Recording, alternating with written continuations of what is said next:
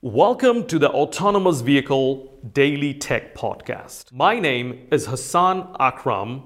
I am the host of the Autonomous Vehicle Safety and Security Podcast. This is my second podcast, and in this podcast, we will be broadcasting focused discussion on technical subject matter. Enjoy the podcast, and thank you so much for listening. Do you ever have self-doubt, or have you built your brain to be brain invincible and keep that stuff out? I certainly have self-doubts, and they come time to time. Like I said, I have so many things that I'm working on, I'm learning from you.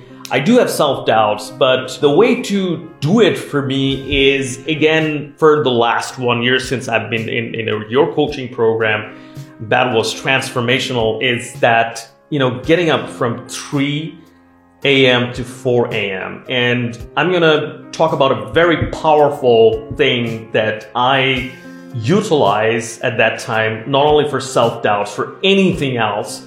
There's a book by a Stanford professor called The Science of Forgiveness. You can go and read it, but I'm going to tell you the main idea. All your doubts and limiting beliefs, or all your blocks, there's usually a grudge associated with it. It's sometimes the grudge can be against yourself, or against your loved ones, or against anybody else.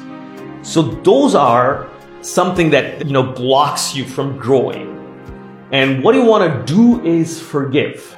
And forgiveness is super powerful, at the same time super difficult. So if you practice forgiveness, gratitude, and tap into the mindset of abundance, you're free as Buddha. It's like freedom.